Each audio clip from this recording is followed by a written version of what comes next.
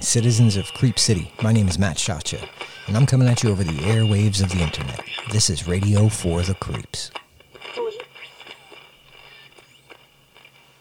Tonight on Radio for the Creeps, we're going to be talking about a movie called Becky. This movie came out streaming and in drive-ins across the country during the COVID-19 situation while we're all sheltered at home. It's a home invasion movie starring Kevin James in a serious role, not just a serious role, but a serious bad guy, and Lulu Wilson as the title character, Becky. Without further ado, let's jump right into Becky. We're going to do a little something different this time, though. We're going to talk about the movie, hopefully spoiler-free, to start the show off.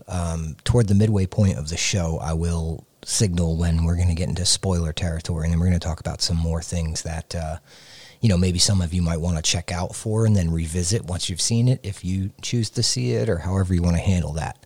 But I figure the best way to do this is going to be to talk about the film without any spoilers, and then we'll come back around, and then we'll do, once we're at the midway point, we'll do the rest from there out where we can get into spoiler territory to protect anybody who's planning to watch it. For starters, the story itself revolves around a teenager's weekend at a lake house that gets interrupted by some escaped convicts who break into the home and terrorize her family. I would say that that's the safest explanation I can give without any spoilers. Obviously, Becky being the title of the film, the young girl Becky, the story revolves around her, and it's a revenge kind of story where early on, these ex-convicts that break in, they're white supremacists, first of all, which makes it real easy to root against them. Becky starts going to town on them, and it's kind of like, it's real easy to be like, yeah, get them.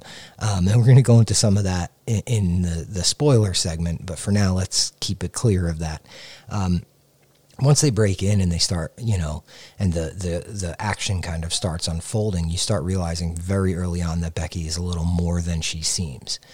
But it's a really interesting story because, the film starts out very early on. You realize that Becky's mom is no longer with her, and that's leaving Becky with some real kind of, being a teenager is already tough, right? So being a teenager with all of those hormones and emotions and things going around your head is already tough. But like coming into teenage years and having just lost your mom, well, I say just lost. It seems like it's still a fairly fresh wound. I'm not sure exactly how much time has elapsed from the death of her mom to when we're catching up with her. But anyhow, so Becky's a teenager who loses her mom and kind of is wrestling with the emotions and all of that goes along with not just being your average teenager, but also being a teenager in a broken now home minus one parent with a dad for a widower for a dad, and on and on. What I think is really interesting about it is that impressionable age, and I think that there's some points we'll cover more later on where that impressionable age and that rage really just kind of like, frustration. Anybody who's been a teenager, aka all of us, if we're over the age of 18, this is an explicit podcast. Please don't listen unless you're over the age of 18. We say fuck shit a lot. So, anybody who's gone through that knows that you're kind of a ball of rage already. You have all these weird things going on in your life, and you don't know how to make heads or tails out of it. And every now and then you just want to break something, and I think the point that, the Becky character definitely seems to be a little lost after the loss of her mom, trying to make sense of how that could be right in the world, and that leads to some of that frustration and anger. I'm lucky I still have both of my parents, but anybody who loses a parent at that young to a disease, like it seems like the mom was battling some type of cancer. It's not explicitly stated, but it seems that the mom was battling some type of cancer. And I mean, that's always the kind of thing for a young person to try and figure out, like, why my mom? Why at this time? Why is it going to take her? And all of those complex emotions that go along with it, that grief process, eventually gets its way around to anger. And at that age, being a ball of rage already, you can see through the conversations with her father on the way to the lake house that she's a raw nerve still. And there are little things that he says to her that just trigger her and set her off. And it's because she is a walking time bomb of, pent up emotions and hostility and anger and confusion over a variety of things. Like I said, not just being your average teenager, but also being a teenager who has now lost their mother. So as I said, the film's kind of a home invasion movie. And without getting into any spoilers, I will say that the convicts, the white supremacist convicts that escape, they're looking for something. And the item that they're looking for, it's made pretty clear pretty early on that it's in the house. Becky has kind of snatched it up from her lake house as a child, and just, as kids do, they collect things they find in walls and so on and so forth. So Becky has it, they want it. We'll talk a little more about this later on in the second half of the show. And one of the main complaints I see from people who have seen the film is that they never really explain the purpose of this item. Now, I don't know about you, but I'm a huge Lucio Fulci and David Lynch and abstract kind of, I'm an abstract film kind of fan. I'm good with that. I'm okay with films leaving much more to the imagination than just an object that one person wants and another person has. So I'm totally okay with it. But I also think that it was an interesting choice because it seemed to me like maybe they left that ambiguous for good reason.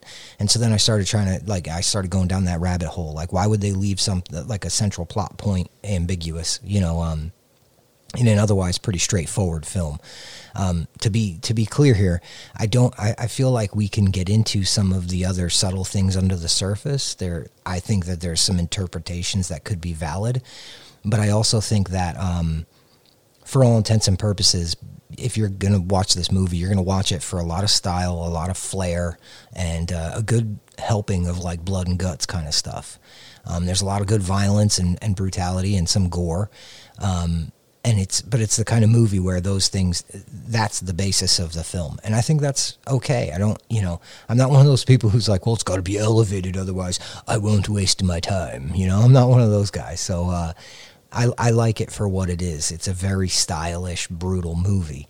But getting back to that, the item that the white supremacist jerk-offs are looking for that Becky has, I thought it was interesting to leave it ambiguous, and I thought it was good to leave it ambiguous because it felt like that ambiguity meant, look, we're not going to try and explain away. We're not going to try and give anything that will make you feel any kind of understanding for the white supremacist characters. We don't want to, we don't want to detail this item because we don't want anyone out there to somehow maybe sympathize or understand, well, this is why they need it. No, cut and dry. They want a thing. She has a thing. They did terrible shit to try and get it, and she's going to do terrible shit back to them, period. And I like that. I think that's great. Another way to look at it could just be as simple as, the white supremacist characters in this. Kevin James plays one of them, Dominic. He plays the lead one, kind of like the burly boss guy. All of these white supremacist convicts and shit that are looking for this item, they have an air of importance about them. And I don't know, that's a common thing in cult and groupthink, hive mind kind of scenarios where you usually have a charismatic leader who convinces everybody else of these grand designs that they're all a part of. And that's a huge part of cult, kind of how cults kick off and how they work. Usually their leader, like I said, very charismatic kind of person that can bring in damaged and wounded people and manipulate them, can manipulate their loyalty and things like that and make them believe in some higher purpose. It's, it's not unlike some of the more out there religious stuff where, you have somebody say, who can get up there and promise you all the things that you need and all these divine powers and, in my opinion, convince you of a fairy tale in order to get you to fall in line behind them. So I think the symbolism of the item, I don't really feel like it's a spoiler at this point. Let's just say it's a key. But it's like a weirdo, old, big, huge metal key. It's not a key like for the deadbolt of your apartment. It's some weird, ornate key. And the white supremacists are like, we need that key to save all of mankind and whatever. Yeah, they don't explain how they're going to save mankind with it. It's just super important that they get that key, which is a typical like groupthink cult kind of mentality. You know, like we all got to drink this Kool-Aid and die so that the world can go on. You know, there's always some grand scheme that they're a major part of that they can't really explain to you all the way. Just got to trust us on it. Have some Kool-Aid. So yeah, they want this key, and in the process, and the Becky character, played by Lulu Wilson again, doesn't necessarily, I mean, it seems like in the beginning of the film, her reaction toward this key is from a place of just like, well, that's a cool thing that I found in my house, you know, like any little kid would if they stumbled across something weird in the wall, you know. But the more that these guys want it, and the more, you know, fucked up things that they do in the process of trying to obtain it, the more she's like, well, no, I'm not going to give you what you want, rather. And I think that by leaving it ambiguous there, it opens it up to so many different types of interpretations. Like, is this just the rebellious side of her? Is this the backlash because of, you know, and again, spoiler free, we'll talk about it more in detail in a minute.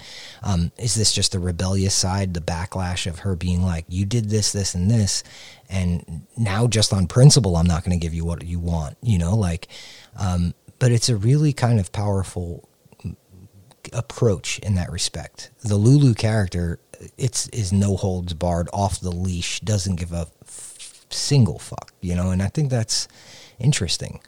To her, again, like I said, the item doesn't even have to be all that significant. She just knows these guys want it and they did some terrible shit to get it, and she's not going to let them win, period. And I really think that's a great way to sum it up. At a certain point, it just becomes clear that Becky, I think in a moment ago I referred to her as Lulu. That's the actress's name, apologies.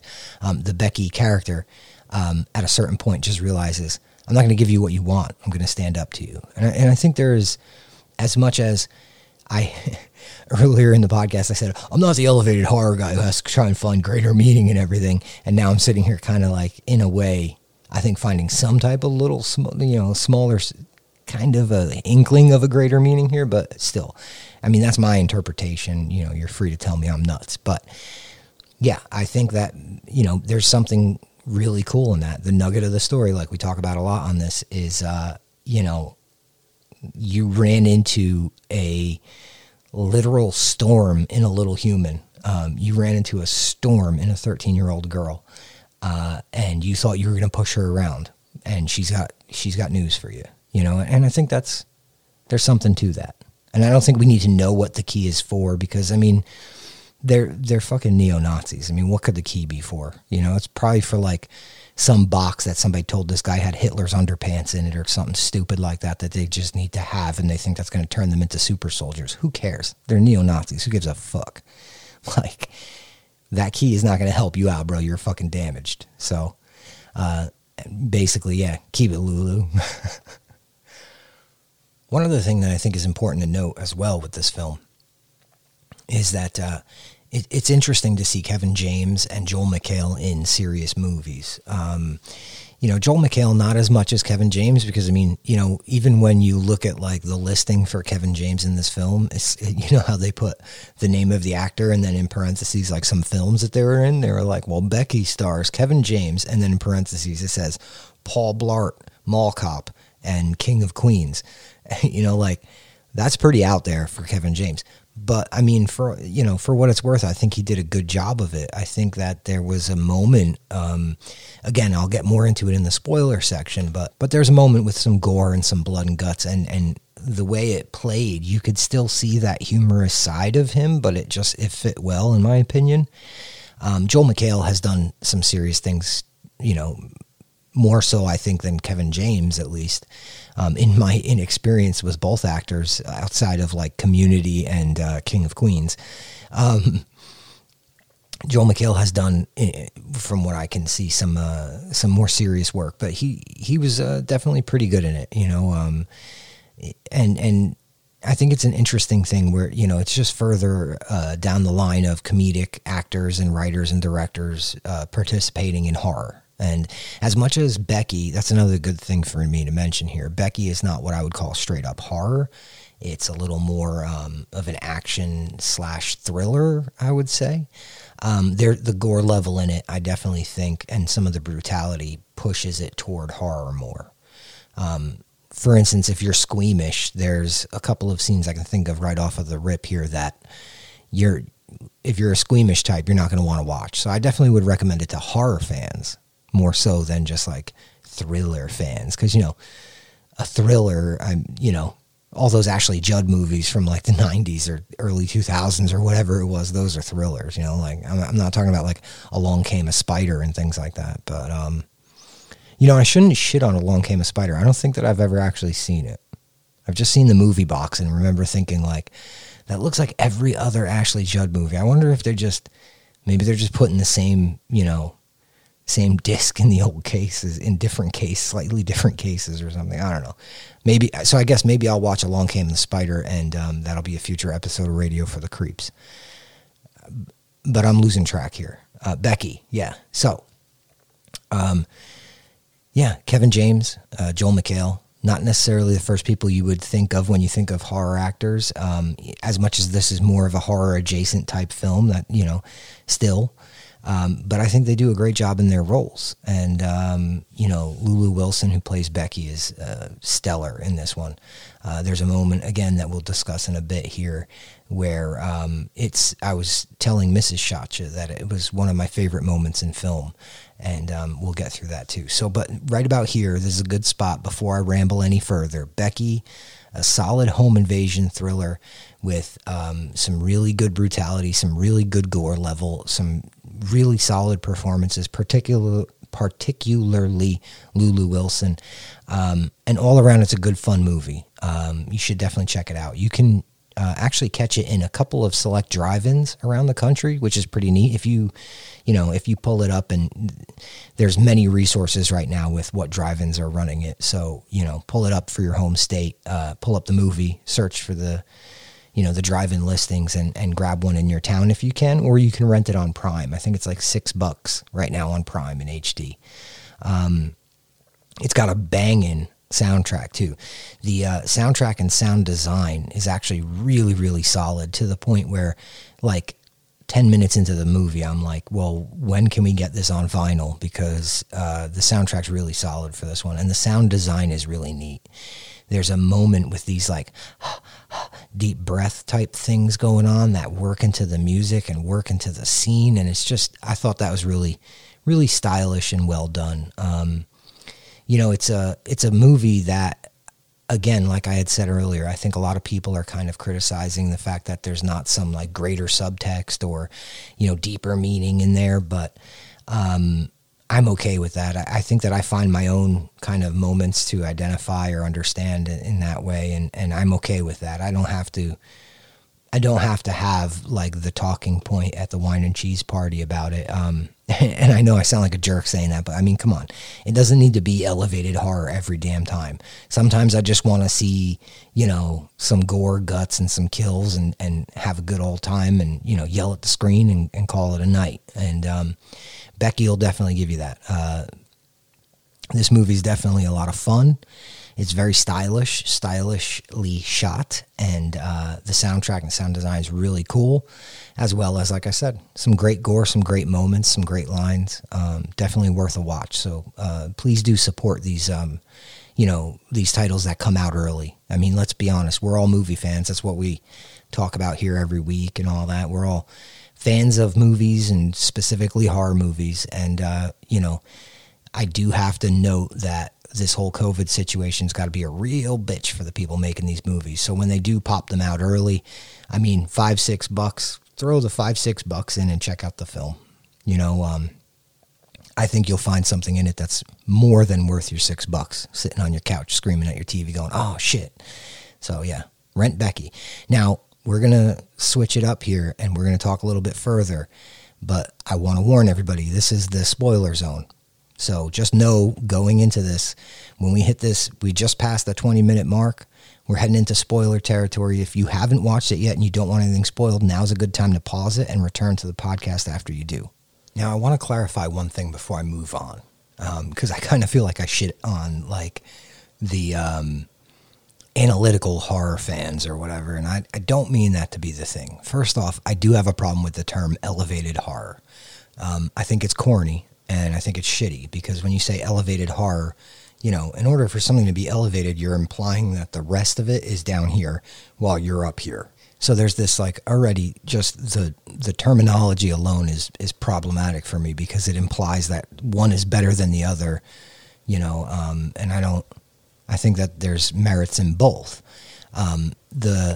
The jokes I make about it's got to have a greater subtext and, you know, blah, blah, blah, in order for me to appreciate it. The jokes I make about that are the people who can't sit down and just watch a popcorn movie. You know what so I think the citizens of Creep City get me on this one. I don't think I'm way off the mark here, that I'm okay with watching, you know, something that a lot of, like, some more art house kind of horror films, just as I'm okay watching Sleepaway Camp 3. Yeah.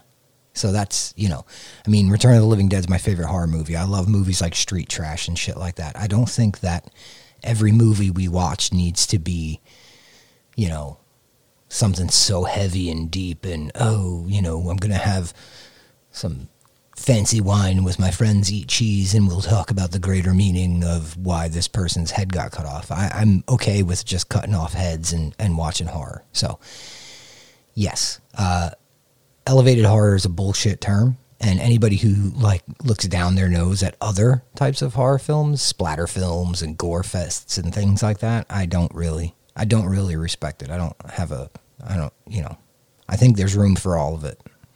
But now back to the topic and task at hand. Let's talk about Becky. Now, again, spoiler warning. I'm going to talk about some of the details of Becky here. So, oh, that sounds gross.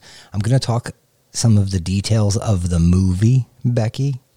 And yeah, so we're going to get into some spoiler territory. If you haven't seen it yet, just be warned.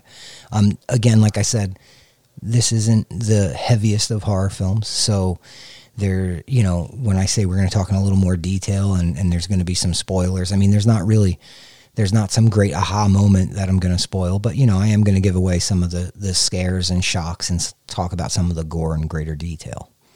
Like, first up, we're going to go straight into it here.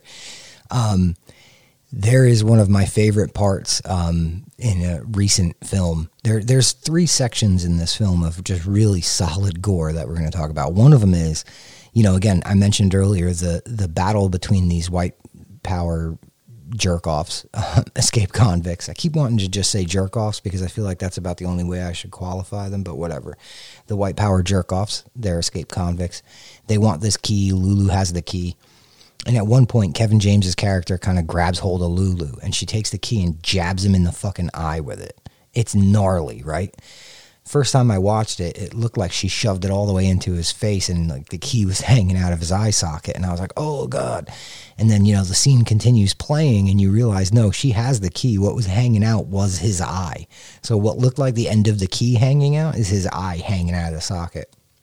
He goes running in the house, you know, and one of his other idiot cronies, he's telling him, cut the eye off. Just fuck it, cut it off, man. Because, you know, these guys are dedicated to the cause of getting this key back and, you know, dumb white power, whatever stuff.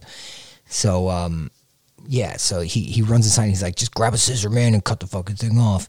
And one of his idiot henchmen grabs like a little kid's safety scissor, like from arts and crafts class, to cut like construction paper with, and he's gnawing at this eye. The whole time the Kevin James character is leaning forward, and, like, you know, all the nerve, the optic nerve and sinew shit behind an eyeball is what the guy's trying to cut through, and then the eyeball's on the end hanging there dangling around, and he's just, because these are kid scissors, you know, he's just like gnawing at it with these scissors, and Kevin James is like, what the fuck is going on, you know, and he grabs the scissors from him, realizes they're kid scissors, and throws them. And I thought that was great already, because that I mean, that's just a good bit, you know, right? No, just me dangling eyes is just a me thing. That was a great bit already, you know, but then Kevin James lays his head down on a cutting board and just takes a kitchen knife and hacks the nerve of his own eye and throws like a piece of t-shirt over it. Really cool scene. I thought it was pretty damn well done. Especially when he spikes the eye in the sink. I just thought it was really well done and really neat to see. It kind of came out of left field too, because like I said, when the first time seeing it, I thought it was the key that I saw in his eye, and then he's walking around the house, he has his hand over it, and then all of a sudden, he takes his hand away, and you see a dangly eyeball hanging out, and it's just like, fuck me, man, that's a lot. Later on in the film, basically, again, since we're in spoiler territory, we can say the moment that really kicks all of this off and turns Lulu from, she's on the walkie-talkie. She has a walkie-talkie with them, and she's on the walkie-talkie, and she's telling them, in the beginning, she's saying, like, I called the cops are on their way, and the, Junior Hitler Dominic character there, he's like, I don't believe you didn't call anybody, and, all this shit. But at first, Lulu's just trying to get rid of them. She's not in like attack mode yet, right? The moment that switches her on, that activates, I keep saying Lulu. It's Becky. I'm sorry. I keep saying Lulu because I keep thinking of the actress's name. The moment, the catalyst moment for the Becky character that activates her is when Kevin James is torturing, Dominic is torturing Joel McHale, her dad, Becky's dad. So Dominic is torturing the father. Dominic gives the father the microphone, the walkie-talkie, and says, go ahead and, you got one thing to say, get her over here or whatever to talk to Lulu. Again, there I go again, to talk to Becky. Son of a bitch, man. Just throw the whole thing out. Let's start recording over again. No, so he gives him the walkie-talkie to talk to Becky. He says, you got one chance, get her over here. And so the father's, going through this whole thing. I know you're mad at me. Sorry about your mom. I love you. Run like hell. And so she takes off trying to distract Kevin James from torturing, again, Dominic, from torturing the father. When she gets there, Kevin James shoots her dad dead in front of the Becky character. And that, like, there's like that whole moment of like she goes into like psycho mode, and she's like way activated. It reminded me almost of like a like puberty Kill Bill. You know what I'm saying? Because Becky is like, she's 13 and she's like the bride in Kill Bill. Like, that's what I think of, that. She went off the rails and she goes in, she's activated. She's in attack mode. And a few moments later is actually the key scene where she shoves it in Kevin James's eye hole. So, activated Becky, watched her dad die. And that's when she switches over from like, hey, I just want you to leave my family alone, to, hey, I'm going to fucking murder every one of you. There's another really great gore scene where she's in her clubhouse and one of the henchmen is like, come on, I know you're in there, Becky, give me the key. I just want the key. She convinces him that she, is going to throw him the key. And so she climbs on the roof of the clubhouse and she throws a coin out into the woods to make the sound.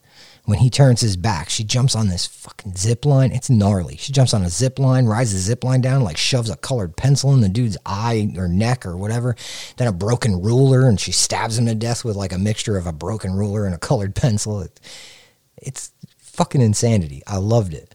But yeah, her ultimate, sequence that you might have seen it in the trailer. The Dominic, played by Kevin James, he comes out of the house and he goes, Becky, clearly you're a very unique kind of girl, or some shit like that, right? He's like screaming to her in the woods. That sequence, from the moment that he says that forward, is just, it's like pure insanity. I mean, you have a little bit of everything. There's a moment where you have a pit bull, Becky's pit bull, in a minivan, and she's opening the door with a remote, and the pit bull's just biting at Kevin James. You got a moment where she runs him over with a car. You got a moment where she sprays him with a super soaker full of gasoline and lights him on fire. There's a lot going. I mean, when I say brutality, man, this is not a long movie, but it's like from the minute that Dominic kills the father, Becky is just off the fucking leash. She is just like unmitigated rage. And it's pretty cool. I'm not going to lie. Like I said, a great way I could say it is like, 13-year-old Kill Bill.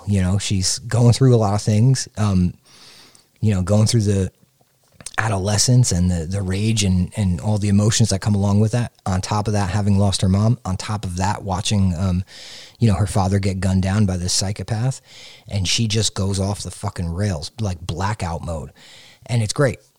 There's a moment toward the end of the film, too, where she gets the opportunity to run someone's face over with a lawnmower. So just like, now that we're in spoiler zone, we can talk about all this great shit. Running someone's face over with a lawnmower is like, that's crazy. And what's crazier is that when she drives away with a lawnmower, they show it. They don't, this is one of those movies where they don't pull the camera away and, there's just like a shady area over there so they don't have to show you the gore. They show you the like half decapitation, like split face kind of gore in detail. One more thing that I found really interesting, and then we'll get off of the bloody stuff for a minute. Again, just speaking in terms of pure brutality, my favorite scene in a movie in a kind of a while, I don't know if it's, the quarantine talking, the fact that like, we're all stuck inside. We're all stuck inside. We're watching videos of terrible police brutality on social media every day. We're watching citizens, our peers in this world, our neighbors and friends in the black community getting beat up and hurt and harmed and treated, all types of barbaric ways. So there's a lot, there's death everywhere because of COVID. We have a lot going on that's making the world a little raw right now. And I mean, maybe it's that, but something about this film, the pure rage in it, it hits a certain note for me, especially right now. But anyhow, what I was getting to was there's a moment where there's one of the neo-Nazi jerk-offs. He's apparently, like now, at this stage in his neo-Nazism, realizing that, hey, maybe I shouldn't be such a terrible human being. And he's having this conflict of, like, conscience. And you see it kind of bubble up at certain points in the film. At one point, he tries to help the father character, Joel McHale's character, has a girlfriend who he's getting engaged to who also has a son, and she happens to be black, and her son's black. And the neo-Nazi guy, catches her cowering in one of the rooms in the house, and he tries to let her slip out the side door, which, again, this is why I bring up the fact that she's black. He's a neo-Nazi, and he's obviously struggling with his ideals and his situation. So he tries to let her escape out the side. She ends up getting caught and brought back anyway. But now fast forward toward the end of the film, he's shown mercy to Becky a few times in the film, or at least one other time prior. And when Becky has her face off with Dominic, he actually puts the distance between Dominic and Becky that allows Becky to get to the lawnmower and kill Dominic. And then he starts this monologue to Becky where he's like, I'm so sorry, I shouldn't do these things anymore. And I just thought that if maybe I could help you escape. And he's going down this monologue road of like, I'm trying to redeem myself. And she shoots him square in the frickin' face. And I loved it. I don't know if I'm just maybe, like I said, Quarantine Matt might be a little hostile or whatever, but I loved it because the entire time in the movie when they were showing this character have this like weird like half-ass arc of like realizing he's a shitty person after having done shitty things in the film, they don't show the gory details, but he kills 2 children in a car while Kevin James kills their father in the car. He kills those 2 children in order to, like, I guess, take their clothes and car. Like, so I don't have sympathy for this character. I don't give a shit what they write in there to make it sound like he's coming around. I don't want to hear it. I don't want him to come around. You know what I mean? So, like, when the end of the movie comes and he helps Lulu, Becky, played by Lulu Wilson, one of these, probably right when this episode's over, I'll get that pinned down. But anyway, come the end of the film, he helps the Becky character. And, then he starts that monologue, and right away my skin started to crawl, and I was like, don't give me this whole reformed man in one night thing after a life of crime and neo-Nazism and all this bullshit. I don't want to fucking hear it. And then she, bang, pulls the trigger and lets out this primal scream. She pulls the trigger offs Mr. Half-assed, reformed, terrible human, and she drops the gun and just screams. And it's so well done. The actress, Lulu Wilson, does it's just so raw and really powerful right then and there. I don't know if you've ever been at that point of rage, of just letting out that primal scream, but there's that feeling of relief after it's done, when you've just screamed every last bit of air out of your lungs, and then you just almost feel like collapsing. When you watch the Becky character plug this guy and let that scream out, you feel it like just as much as you would if it were you letting that scream out. And that scene, for some reason, again, like I said, as the joke goes, that scene hits different when we're all locked inside and the world's on fire. But yeah, that scene really hits. And yeah, it's one of my favorite scenes, like one of my favorite singular capsulated, like 2 minutes of a movie in a while, because it shows that, there are certain situations where, stuff your reform, like, I don't know, maybe I'm getting a little too angry about that character's arc. But like I said, when they started writing it up where it started sounding like he was going to go pick flowers with Becky when this was all over, I was like, this is some bullshit, because like there's no way getting around what we already know this person is. And then she plugs him and lets that scream of rage out. It also just so happens that part of that scream of rage, I think, is the fact that that's the end of the home invasion. He's the last one of that crew alive. So when she kills him, that releases all of that extra that she didn't get to exercise from herself, and it's just really powerful and really heavy. And like I said, you see that scream, and just the way it plays, you feel that scream. So yeah, Becky is not fucking around. Now, bringing it back around to the topic of the key and the kind of ambiguity there, there were a couple of choices made in this movie that I did want to mention and talk about. One being, what we just came off of, the tail end of what we just came off of. And I'm not going to lie, I took a little break to get some water and kind of refocus here, because I was a little mad at Mr. Reform Nazi guy. So I gained my composure, and we're going to move on from here. But there was that arc of reform that was met with, don't want to hear it. This is what you have been this whole time. This is what you are, and you're going to face retribution for, the things you've done. There were a couple other key things, and I think the key itself is one of them, in the respect that I think that there were some moments in this where it was like, the Kevin James character is a very typical kind of cult leader type.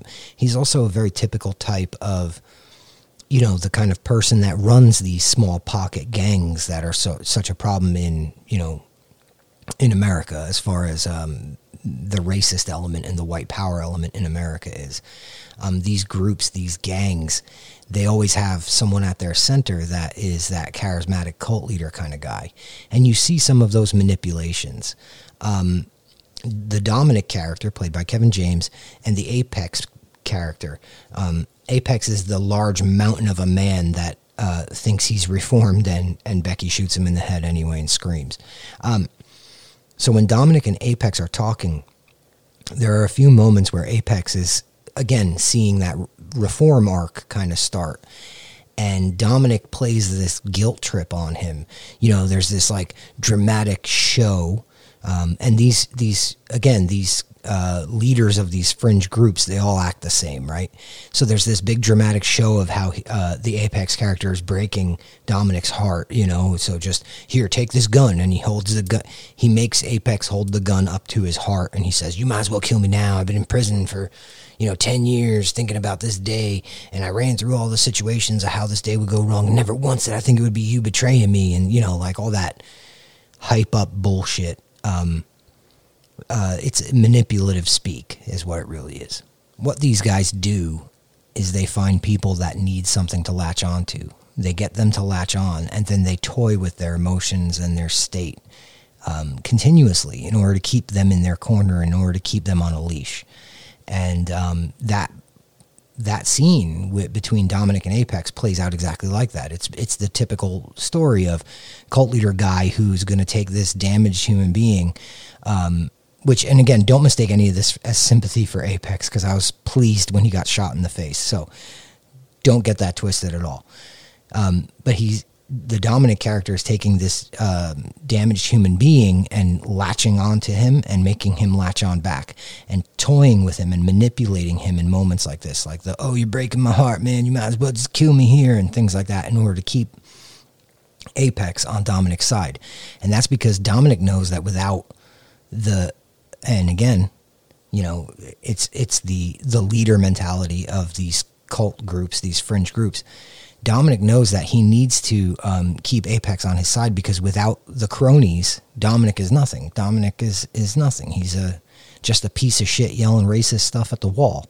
He needs those cronies in order to follow him. He needs them to believe that this key is going to, solve the world's troubles of race and things like that, and not solve the world's troubles of race in a good way. Let's get that clear either. Also, so the Dominic character knows he's weak, and he's using his gift of gab to keep the stronger but damaged folks in his corner. And basically Apex is a bull, and he knows he needs that bull.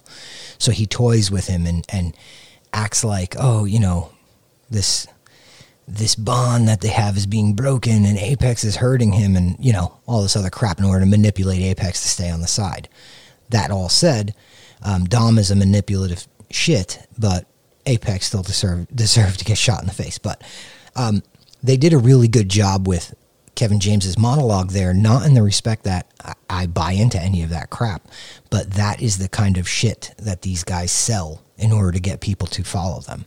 And that's why it's a problem in so many parts of the country, because, these charismatic leaders, they take advantage of these other people who aren't in the best situation, or maybe aren't the strongest minded, and they manipulate them through many different means. And you see it again later. Dominic tries to manipulate even the Becky character. Right before she torches him with a super soaker full of gasoline, he's at the campfire and he's saying, oh, you're an orphan now. Here's the manipulation. Again, let's identify the manipulative speak here.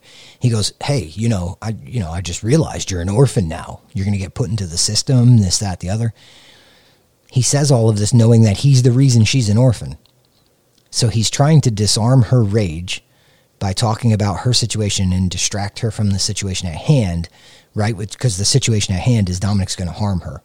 He's trying to deflect away from that and talk about the situation she's going to be in beyond this. Almost like in a subtle, like, regardless if you kill me or not, you're an orphan now. You're going to end up in the system. Your life is going to be so bad, this, that, the other. You should stick with me, kid. And he tries to get her over to his side using all of that same cult recruiter mentality, that cult recruiter manipulative speak, because he's trying to, like I said, drive her away from the situation that he helped create here. And at this point, he's, I think, fearing her a little, because she's obviously shown she can stand up for herself.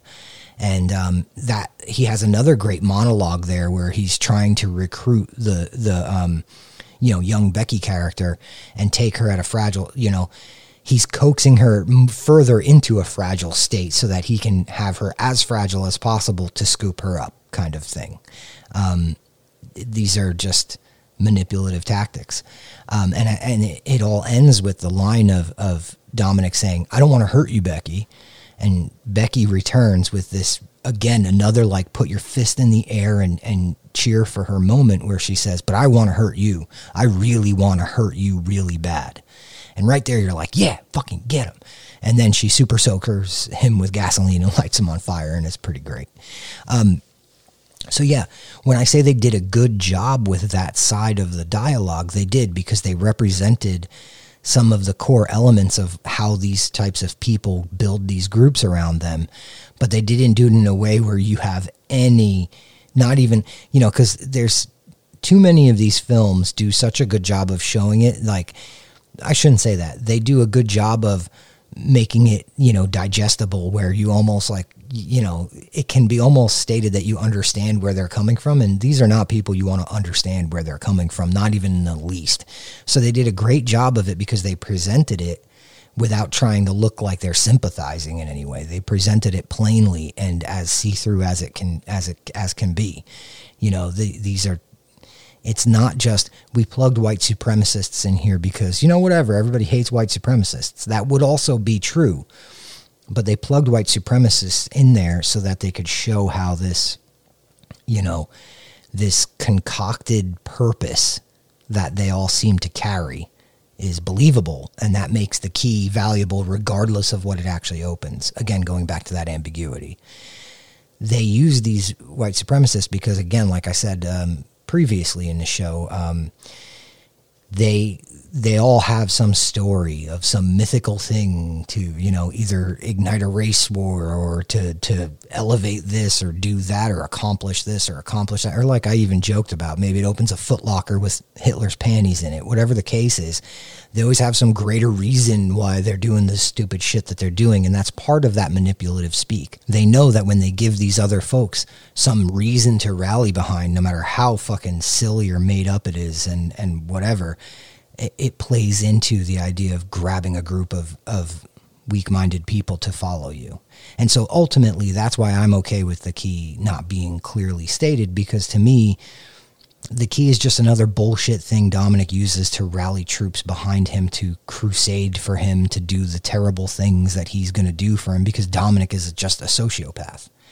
And Becky is the wall, the brick wall of just raw emotion and anger and all of these things bubbling under the surface, just waiting for somebody to pop the lid on it. And the minute he kills her father, her only remaining relative, the minute he kills her father, they've let the cork out of that bottle, and it's not going back in until she's done.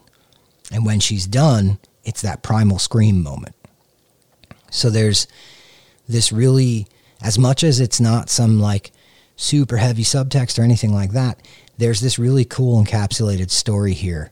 And I think it is a must watch. I think you can't miss it. You know, there's not a lot of movies like it. Let's put it that way. There's not a lot of movies like it. There's even fewer movies like it right now because of the situation we're in. And I respect the hell out of it for not pulling the camera away from any of that gore that they show, which is pretty great. There's a good gore level in it. You will enjoy your popcorn. You'll have a fuck yeah moment or two, and it's a good movie to catch, you know, on your couch at home. And again, like I said, I'm a huge fan of the studios bringing these films out on VOD early. I hope it continues after all of this shit clears up, assuming that we aren't really just, you know, quietly marching along to our apocalypse and we have an after COVID. I hope that they keep this stuff up because, you know, I'm a dad and a husband, and I don't always get a chance to get out to the movies like I used to. So it's nice to be able to catch these things right away at home, first watch. Me and the missus, after, you know, Mo goes to bed, will make some popcorn and have a nice movie night. And this is for a horror fan, for an action fan, this is a movie to definitely not miss. Another thing I'd like you to pay attention to is that soundtrack. Like I said, I didn't really get as far into it as I would have liked because it's kind of hard to illustrate, you know, the quality of a soundtrack. But it's a little electronic, a little almost industrial at times, and the sound design and the way they weave it into the story and into the scenes is really great. So keep an eye out for that. Hopefully we'll see a vinyl press of it at some point soon. That's going to do it for this episode, guys. I really hope that you'll rent or get out to the drive-in and catch Becky. Again, like I said, starring Lulu Wilson, Kevin James, Joel McHale. It's definitely worth a watch. So I hope you guys will watch it and let me know what you think. Follow. Oh, there's another thing to mention.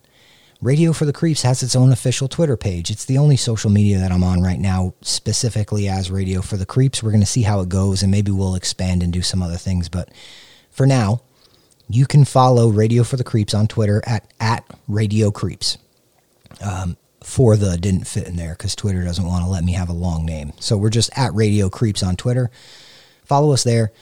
Yeah, thank you guys for listening. Please check out Becky, support streaming at home, be kind to each other, and yeah, take care, gang. I'll talk to you next week.